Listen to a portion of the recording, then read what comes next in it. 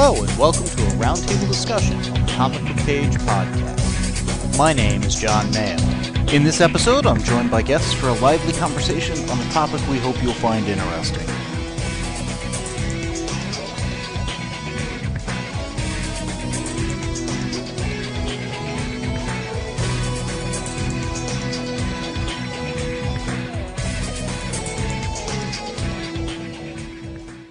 Before we get going on this episode, quick little behind-the-scenes note. For the episodes I do with my sister, I use a Zoom H5. This is a handheld recorder. The reason I mention this is I use this device when we go to conventions, like the one we did recently in Dallas. So I've got to, unplug everything, take it up there, etc., and then plug it back in when we get home. And when I do that, there are knobs in there for how loud the volume is, and sometimes those move and stuff. When I got it back home and set it back up where we watch television and do the box lights, I didn't double check that the volume knob hadn't gotten misset, and it did on my side, substantially so. And we recorded a number of clips, including this episode, and I've since tried to fix the audio as best I can. I think you can pretty much make out what I'm saying, but it is not audio quality I'm happy with. But it is either that or try to re-record the episode, and just normally that doesn't work out as well. So I just wanted to kind of, apologize for the poor audio quality in this episode. I think if you go back over the other 1,100 and some odd episodes I've done, you'll note that normally it's much better quality than this. So with that, let's get going. In this roundtable discussion, I am joined by my sister Kay. We are going to have a spoiler-filled discussion about not just the season, but the entire series of Person of Interest. Mm-hmm. We have just watched the final episode of the 5th season, which concludes the entire series. And it's one that is, I found it to be a very interesting show, because my narrative theories kind of, particularly on television, around a lot of serialized shows. I think there's the show the creators set out wanting to do. Mm-hmm. I think there's the show they initially do. Mm-hmm. There's the show that we watch. And fall in love with. Or not, whatever, but it's the True. show we think we're watching. And then they start writing the show they think they should have been writing, they think we've been watching, or something. The show they think we've been enjoying, and they think that we've been responding to. Yeah, they see something, and maybe it was their plan all along, whatever, but their vision and our vision of what the show is changes and diverges. Well, and Person of Interest is really a great example of that combination of theories. Oh, absolutely. Because in season 1, our parents watched this show. Well, the original pitch is it was a twist on the standard kind of police procedure. You had a rich guy hire essentially a mercenary, and the rich guy was getting numbers, Social Security. Yeah, Social Security numbers. And from a machine, and the question was, are they the victim or are they the perpetrator? Something is going to go down around this guy. You don't know what. All you've got's the number. All we know is this person is a person of interest in some incident that will happen probably in the next 24 hours. So it takes the police procedural, the standard mystery show, adds another level of mystery. Well, you're not sure if they're the victim, the perpetrator, or what. They're caught in the middle. Do they need to be protected and defended, or do they need to be talked out of making a really colossally bad decision? Or stopped, just generally, if you can't talk them out of it. Yes.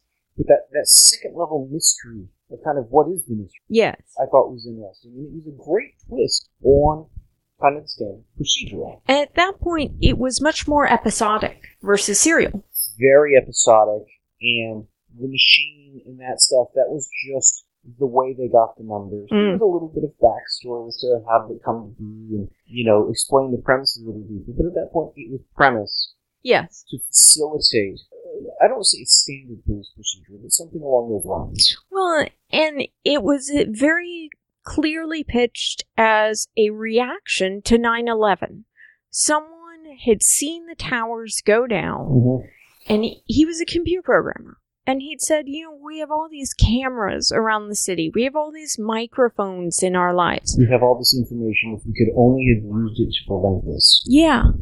And he had two theories. One was, what if all of this information about terrorism and relevant to the government and criminal activity, what if all that information went to the government and they could make use of it? But then what about all these things that it's harder and really doesn't apply to the government? It's irrelevant to that category. Something on the macro level, the national level, isn't a big deal, but it's still somebody getting killed, somebody getting robbed, whatever the crime may be. Yeah. What if those irrelevant numbers went to somebody who does care about these individuals, wants to help them, wants to protect them, wants to save them? And I really loved that this was a show at that point about these people that on that macro, national, and international politics level, they still mattered. Yeah. There was an aspect of if somebody was kind of looking out for the other end. Yeah. And I really liked that aspect. I thought they had a good cast initially. I liked the point John Reese's character was at in his life in terms of he'd lost his sense of purpose, he'd lost his sense of hope. He was a homeless vet riding the subway without direction. Mm-hmm. And in walks this guy who understands you have the skills I need, and you need someone to be your compass in every sense, not just. I have a purpose that needs someone like you. It was a good match. Yeah, well, and it's not just you need a moral compass, but you need someone to give you not just the purpose, but the direction to go in with your life. And I can give you one that holds meaning. Well, it was also very interesting at that point in the show early on was Finch, Harold, was very mysterious. We knew very little about him. John Reese, the missionary of ours, knew virtually nothing about him. So we would follow him at times. There was a little cat and mouse type aspect there. They're friends, but they don't really know or trust each other. Yeah. And so many aspects of the show center around information, either sharing or not, of that information, trust, who can you trust, who should you trust. Yes. And it was a very kind of cerebral show in that respect, and had a lot of very cool ideas to play with. Yeah. And at first, the machine was just this magic black box, almost a MacGuffin thing, that had this algorithm that kicked stuff out. The more we learn about it, the more it becomes apparent it is an artificial intelligence. Yes. And then it becomes an artificial superintelligence. And then at some point along the way, and I'd have to go back through the history to really understand where this shift happened, it went from being around the police procedural-ish sort of aspect to the conspiracy theory aspect. There's a competing machine. Can they survive?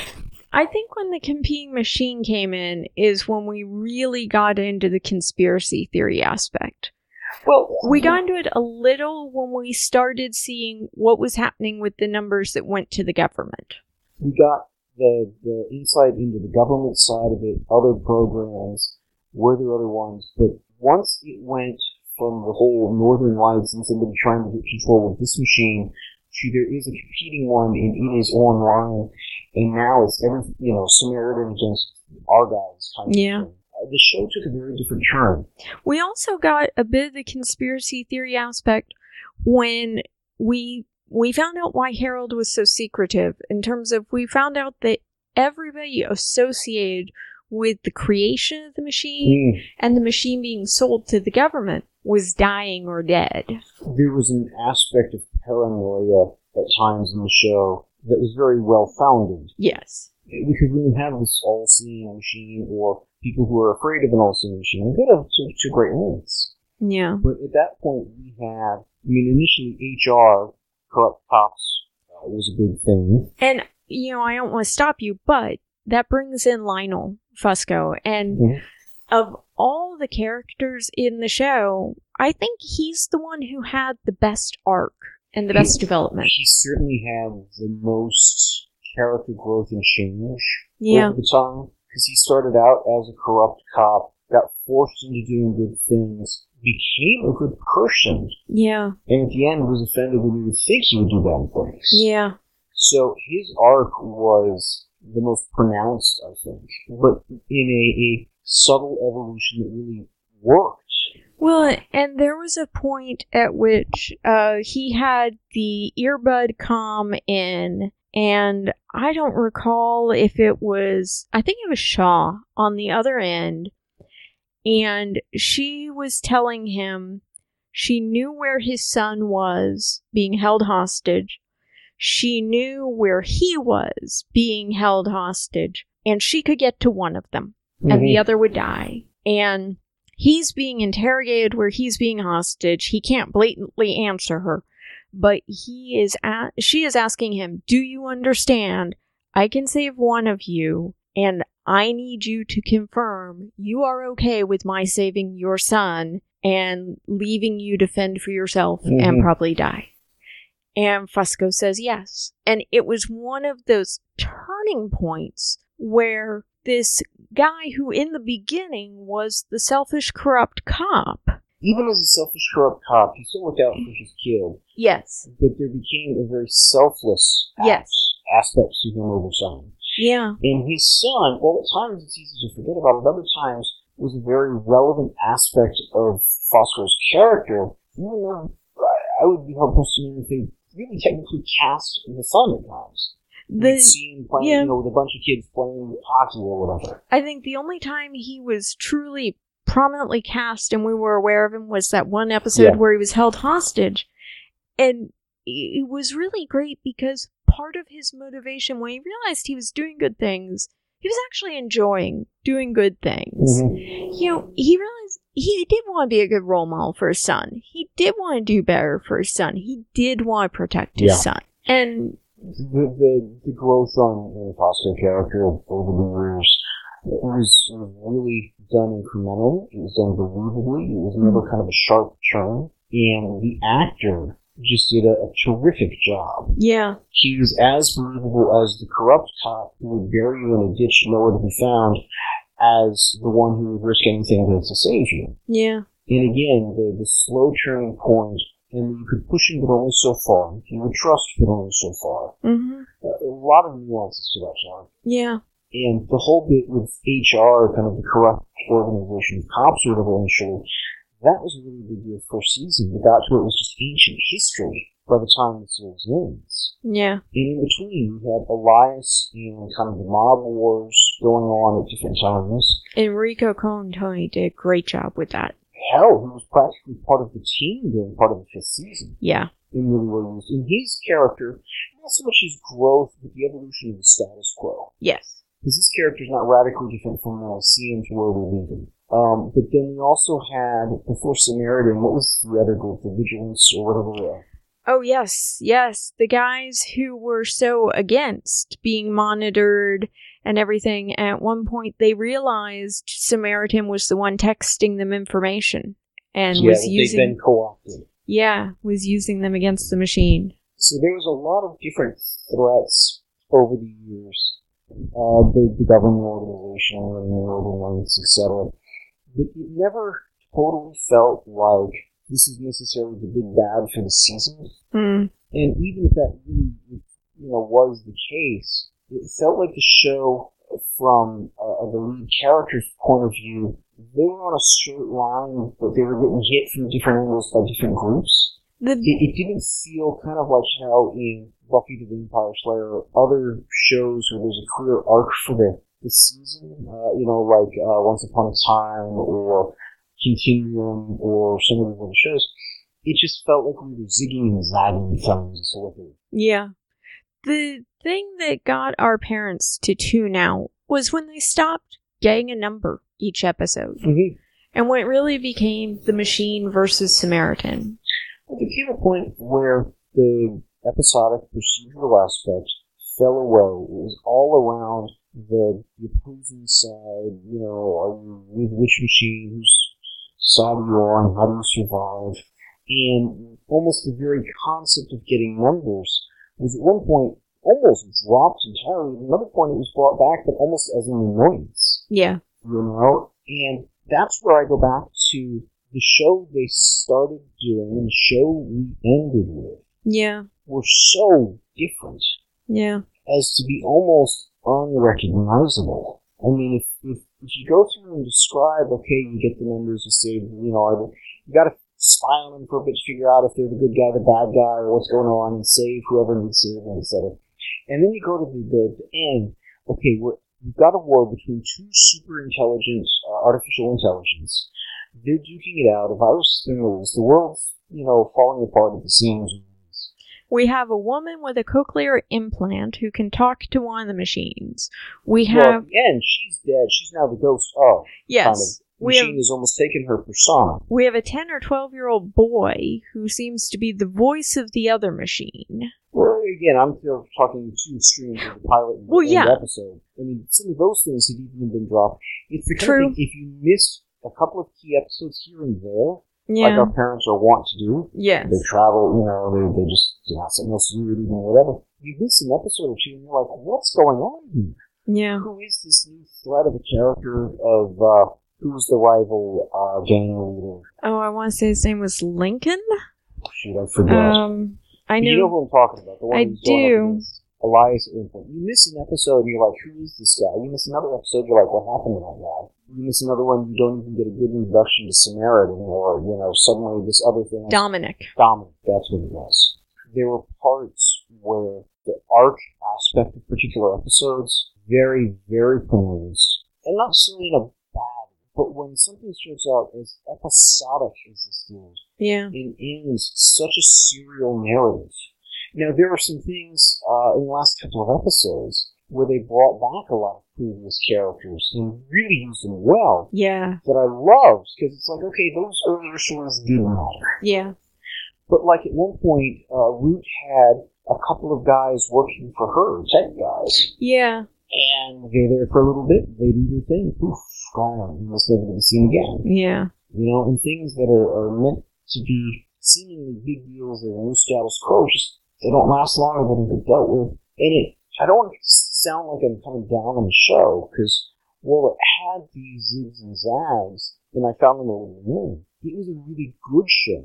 It brought up a lot of very interesting points about the level of surveillance, the lack of privacy, and if somebody were to really, have a system that could just magically tap into, and I literally mean magically, because technically it's impossible, in terms of this machine, both the machine and Samaritan, the prison machine, could tap into every electronic device around you. The speakers on your TV suddenly could be listening to your cell phone, your tablet, your computer. It's spying on everything, everywhere, recording all that information, has it all, the history of it. Yes. And it's like just the processing power, the storage quantities. Well, and it was allegedly sorting through all the information on every piece of social media. It essentially became an expert on everything. Yeah, past, present, and seemingly future. Well, it could predict you if it knew you well enough. Yeah. And, I'm willing to buy in if it had that much information on somebody and could instantly collate it. If you think about it, it's not only doing it real time, it's doing it faster than real time. Because of all the different data sources it's collecting on. And the fact that it's having to do it for everybody almost individually across all those. Yeah. The parallel processing and just data organization is unfathomable. Yeah. I say that now, and who knows, 50 years, so, oh yeah, of course it was obvious it was going to happen. No, it's science fiction. It's science fantasy. Yeah, well, and one of the interesting concepts that they explored, particularly in Season 5, but a bit in Season 4, was whether or not you could train morality effectively into an artificial intelligence or superintelligence. I think they dealt with that even earlier, possibly as far back as first season. Whenever we started to get the scenes of Harold building the machine and having conversations with the machine, why did you do this? How did you do this? How did you know that? Mm-hmm.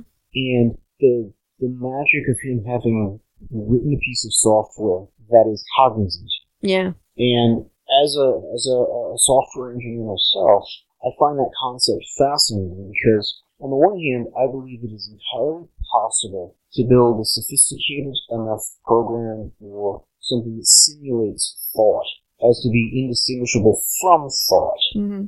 Now, whether that means the machine is thinking or just pretending to think convincingly, at that point, who cares? Well, one of the episodes that I found intriguing was the one where the machine has gone offline, has been brought back online, and determines that Root and Harold are threats. Yes, they're like, well, we need to retrain it. Let's have it just identify us. And it goes through their history of all of the things that they have sometimes done at the behest of the machine, and almost always done for the ultimate good reason. But on the surface, the act itself, I mean, I took an ethics course in college, and one of the questions, one of the professors, it was one professor Monday, another professor Wednesday, taking the opposite side of the machine discussion thing on a Friday. But one of the points one of the professors made was, guy saved somebody from drowning. Good, bad, indifferent. Oh, obviously it's good to save the person. Yeah, he did that so we could shoot him.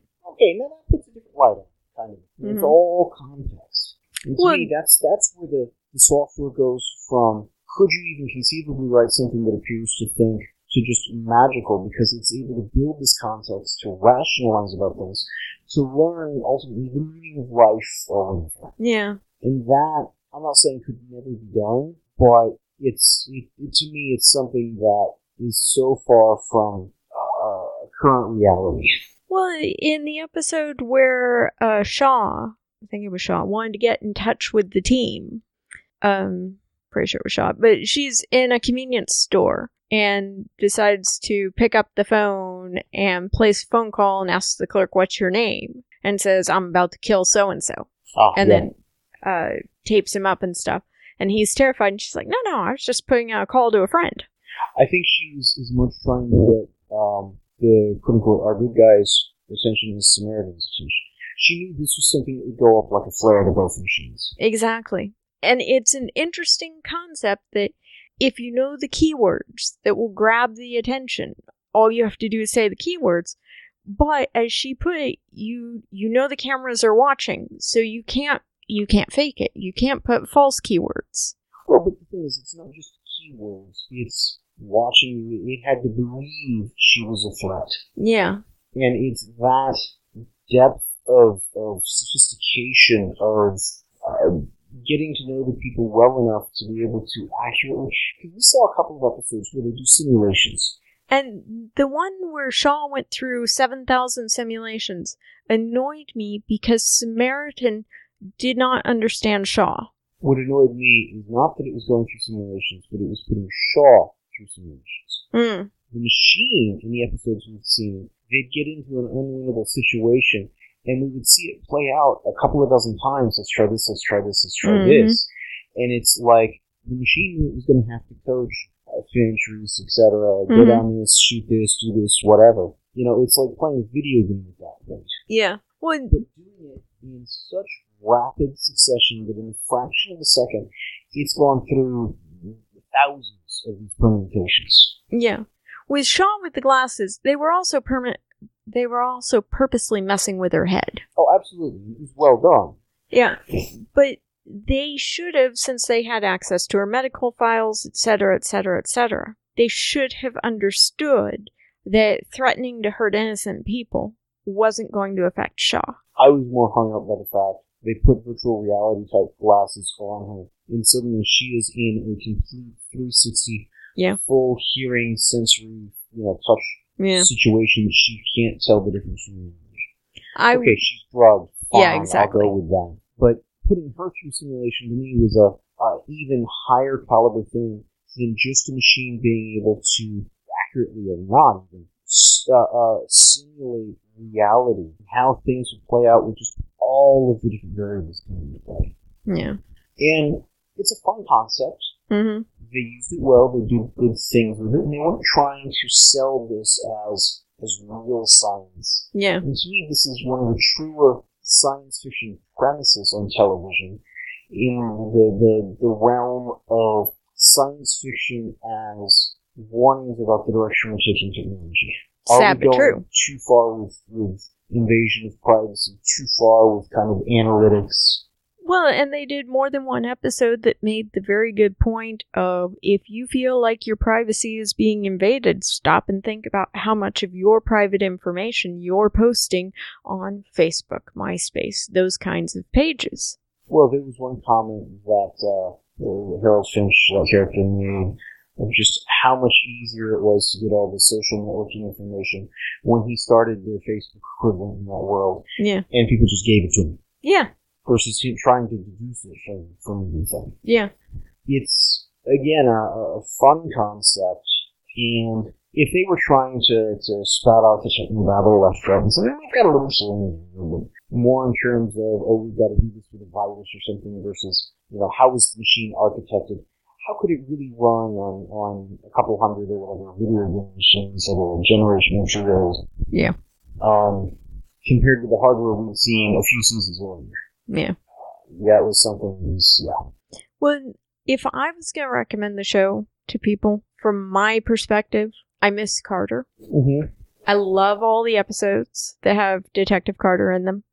I think the earlier episodes where it's more episodic and they're getting the numbers, for me, were the stronger episodes. I think so, and I also think of the Detective Carter character. She brought a warmth and humanity to it, mm-hmm. and integrity from the police standpoint.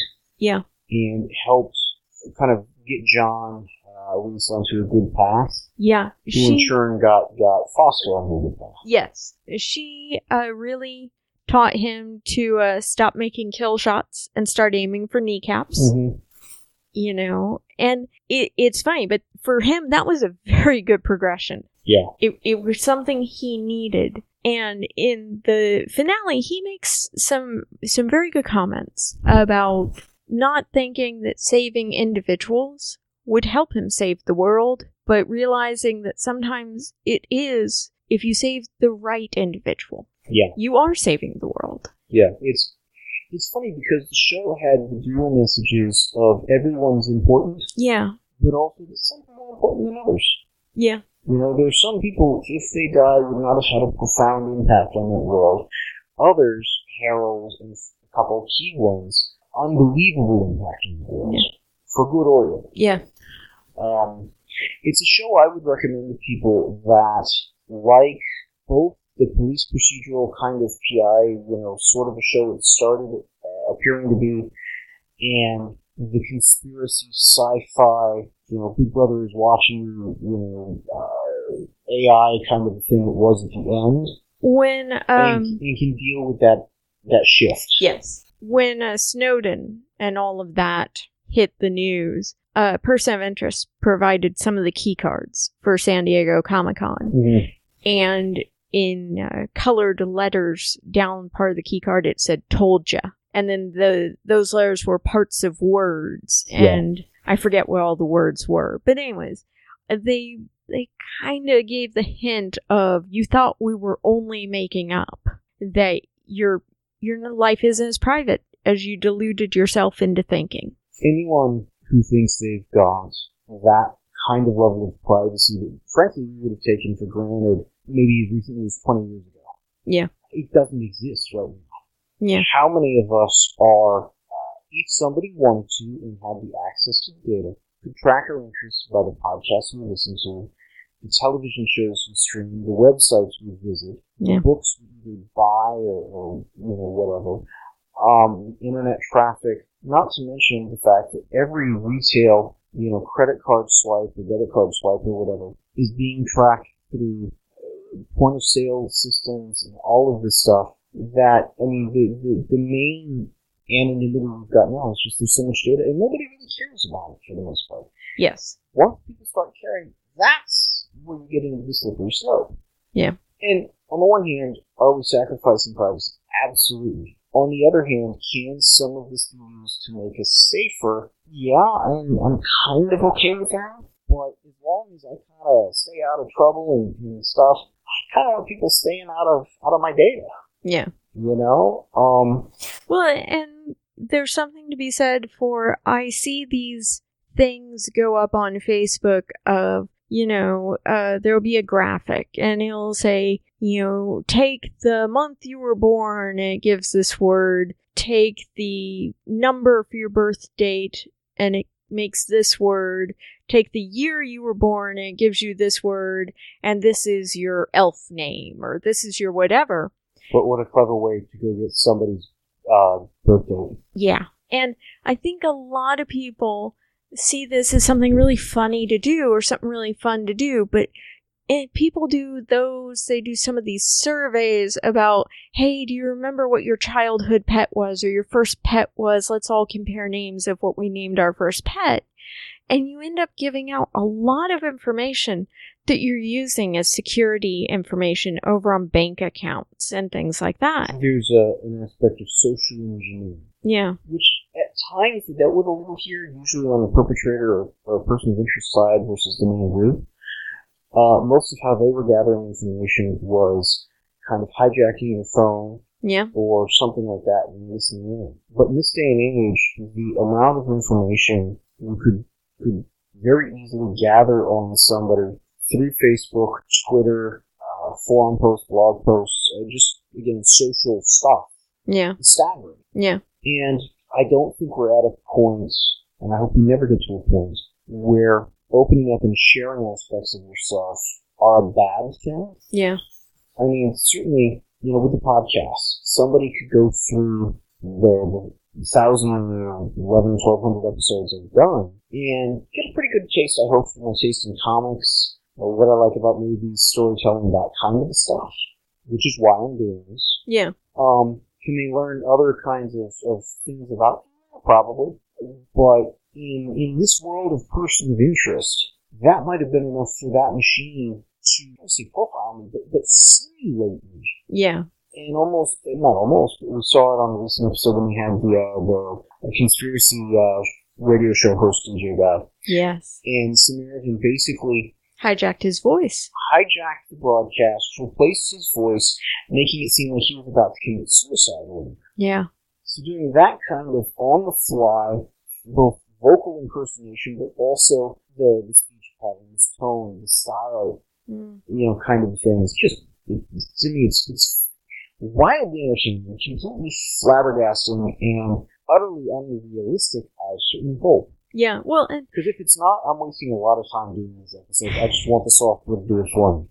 Well, and there's a degree of malicious intent in this show that I truly hope doesn't exist in the real world. Well, but that's something where we got an aspect, certainly in this season, of the personality of the machine. Yes, both machines. We'll see with Samaritan, but certainly an aspect of that. And Samaritan, I think we got more insight into earlier, because it would actually communicate versus just kind of king that. Well, and we were always aware that Samaritan did not value individual lives.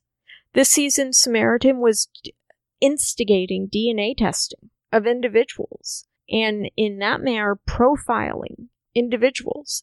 Well, and that's the kind of thing I think it's good for science fiction, be it books, television shows, movies, to get those concepts out there and get people thinking about this. Now, from my perspective, because I do genealogy, my reaction to that DNA plotline was, I wonder who's been seeing the ads for Ancestry DNA and all of these DNA tests, which are encouraging people to get their DNA online and compare it to other people's DNA. The whole DNA testing, to me, that had a very sinister motive in the show. Yeah. Because it was the evil AI doing it. But there is a legitimate ability to, from a health perspective, control, contain, do some stuff with that. Because there's so many things that are genetic, are either you're predisposed to or you're going to have, or whatever. Yeah. But I get that, but then there's a really fine line between cataloging, controlling, and then you get almost into a eugenics kind of thing. Yeah. I had a coworker on a past job who, I forget why the subject came up, but genetically modified foods. He's like, I'm surprised you're not in favor of that. I said, dude, I've got food allergies. Yeah. So we can engineer those out. And I'm like, we as a human race are not that brilliant. Yeah. There's more the risk of something going wrong. Mistakes happen. I'm not saying people we've got really smart scientists out there. They could probably find a way to genetically take the gluten stuff out. Or they could actually transfer it to where now there's more food I can grab or something. Or it makes it even worse in some way. What gets me about genetically modified foods, I'm still trying to come to terms with, is they'll say, okay, we're going to plant this specific field, and we're going to see what happens, and find out if it has any negative side effects, etc. Let's see what happens. Wow, that's reassuring. And I know that's how science works. Right. But now let's think about this. They've done tests. And they have found that seeds from that field have been found 5, 10, 12 miles away because there's this little thing known as the breeze. Yeah. Well, that's the kind of thing. In our reality, we've got a test, we've got unforeseen circumstances and unintended consequences.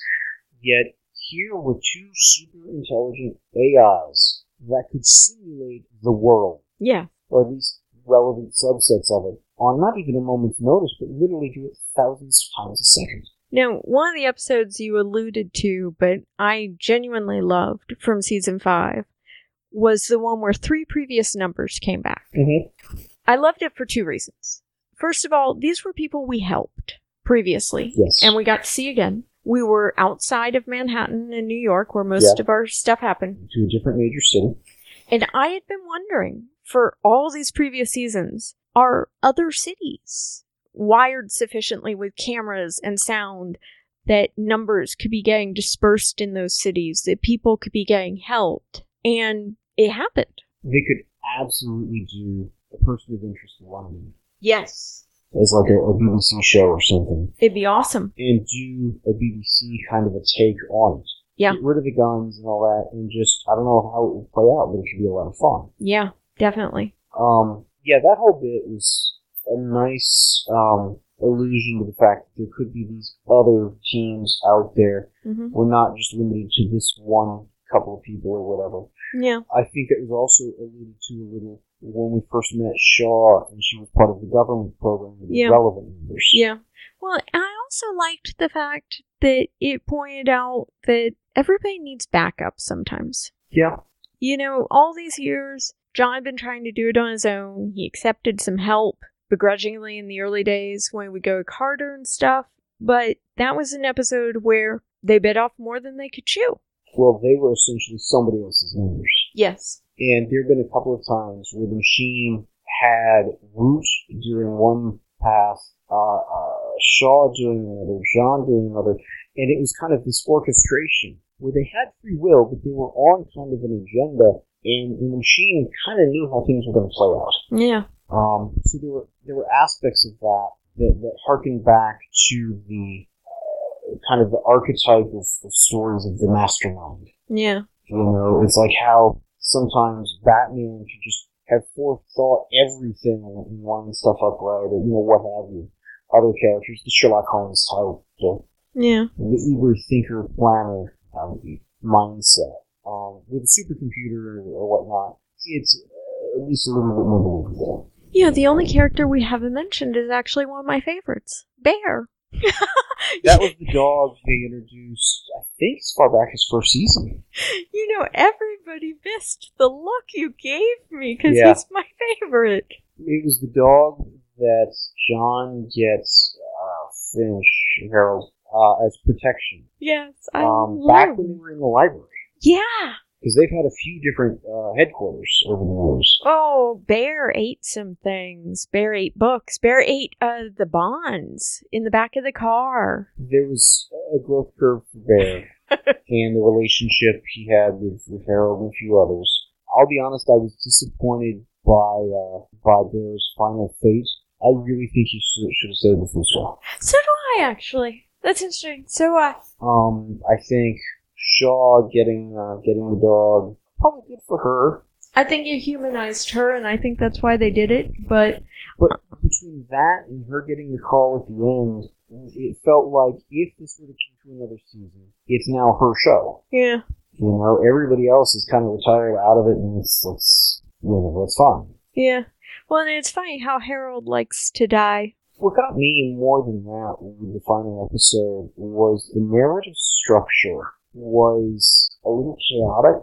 I did not like the narrative structure of the final episode. I did not like the line of dialogue that kept repeating. Well, and I think the repetition and the chaoticness and the flipping back in time was supposed to echo the virus taking down the machine. Yeah, probably. But I also liked, and it was unclear because of the way they told the story, that the machine had called down to the subway, their headquarters. Mm-hmm. It was recording its voice to where when it got rebooted, essentially, it could use that to re-educate itself Yeah. Which harkens back to something from an earlier season where there was a company where the people were basically printing out a bunch of stuff and then rekeying it in. Yeah. Because they were trying to retain the memory from it. Yeah. So the whole forced Alzheimer's almost that the machine had. Yeah. As a safeguard. And there was a very Asimov kind of a mindset that Harold had with the building of the machine, what rails to put in place, how do you make sure you don't build something that just can't control? Yeah. But also then you're kind of crippling it, and is that human? Yeah. And does that even matter with a machine? Well, can you teach an artificial intelligence self-control?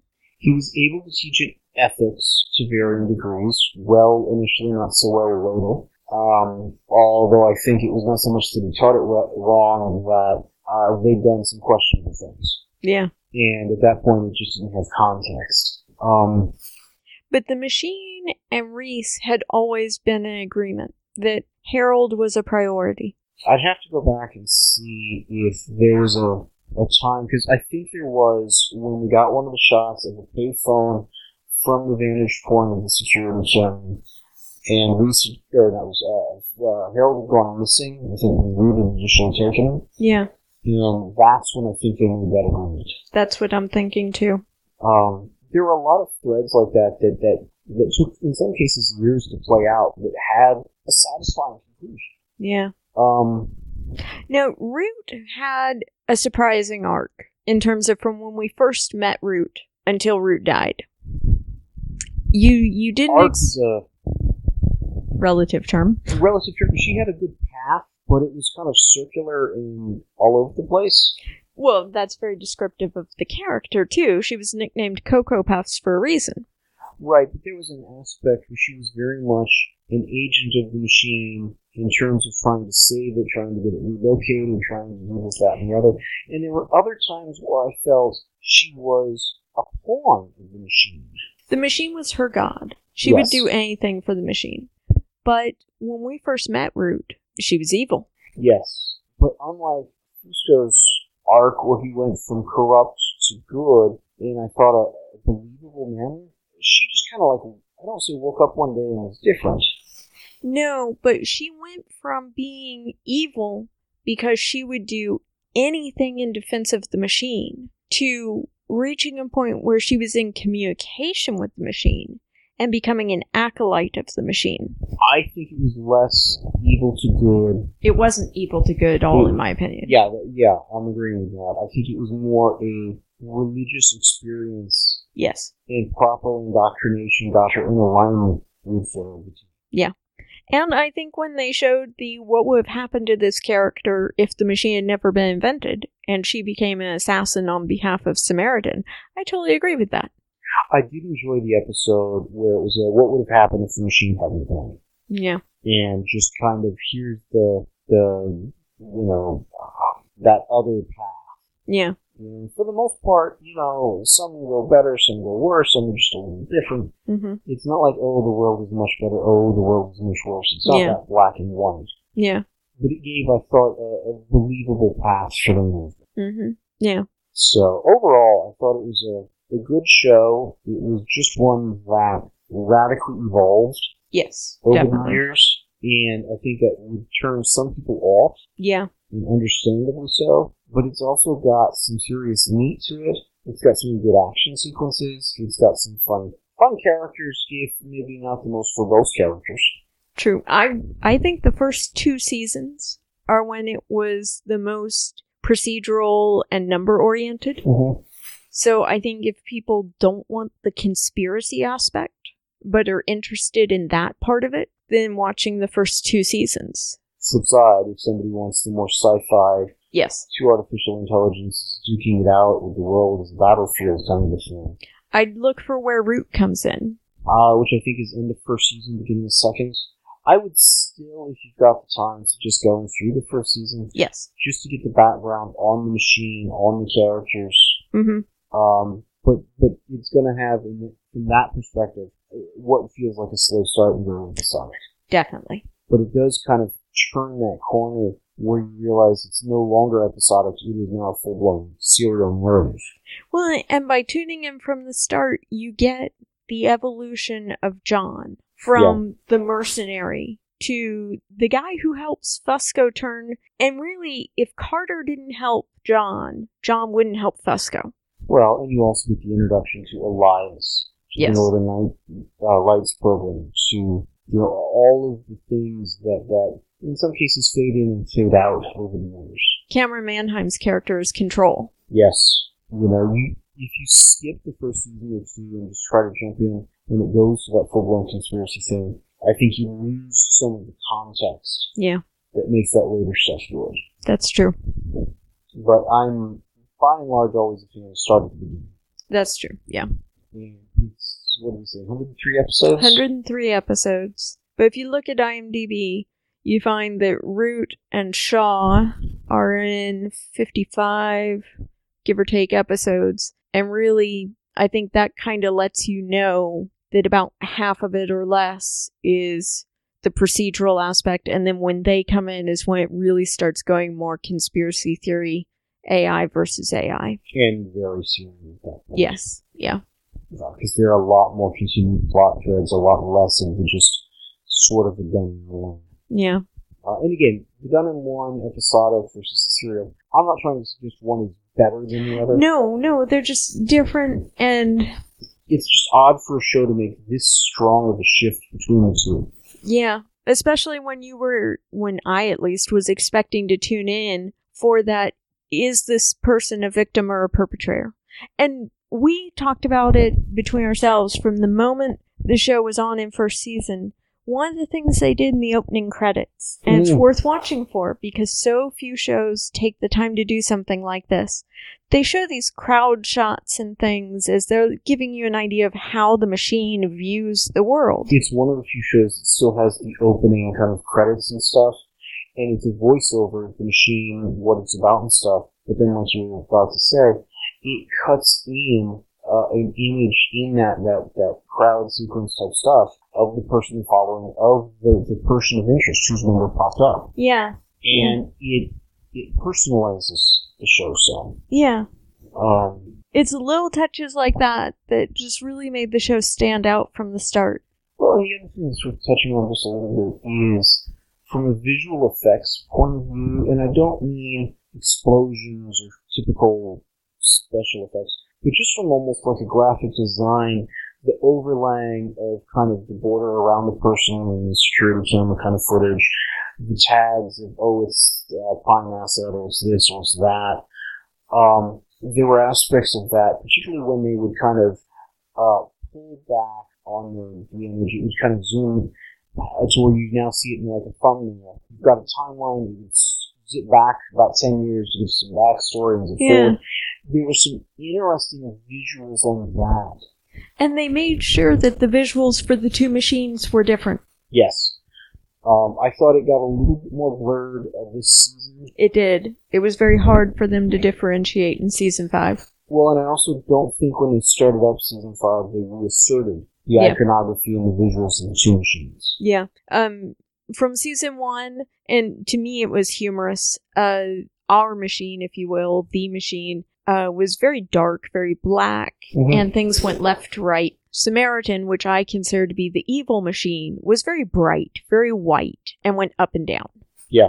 And I just don't think of evil as having the white hat, so I thought the fact it was white was funny. Well, it was casting a bright light on everything. Yeah. Shining in the spotlight. They did some very interesting stuff, again, with the iconography and the visual aspect of how they would cut between the scenes at times. Then they would do an establishing shot, and you would see kind of the airspace, indicators, and it was a very techy view.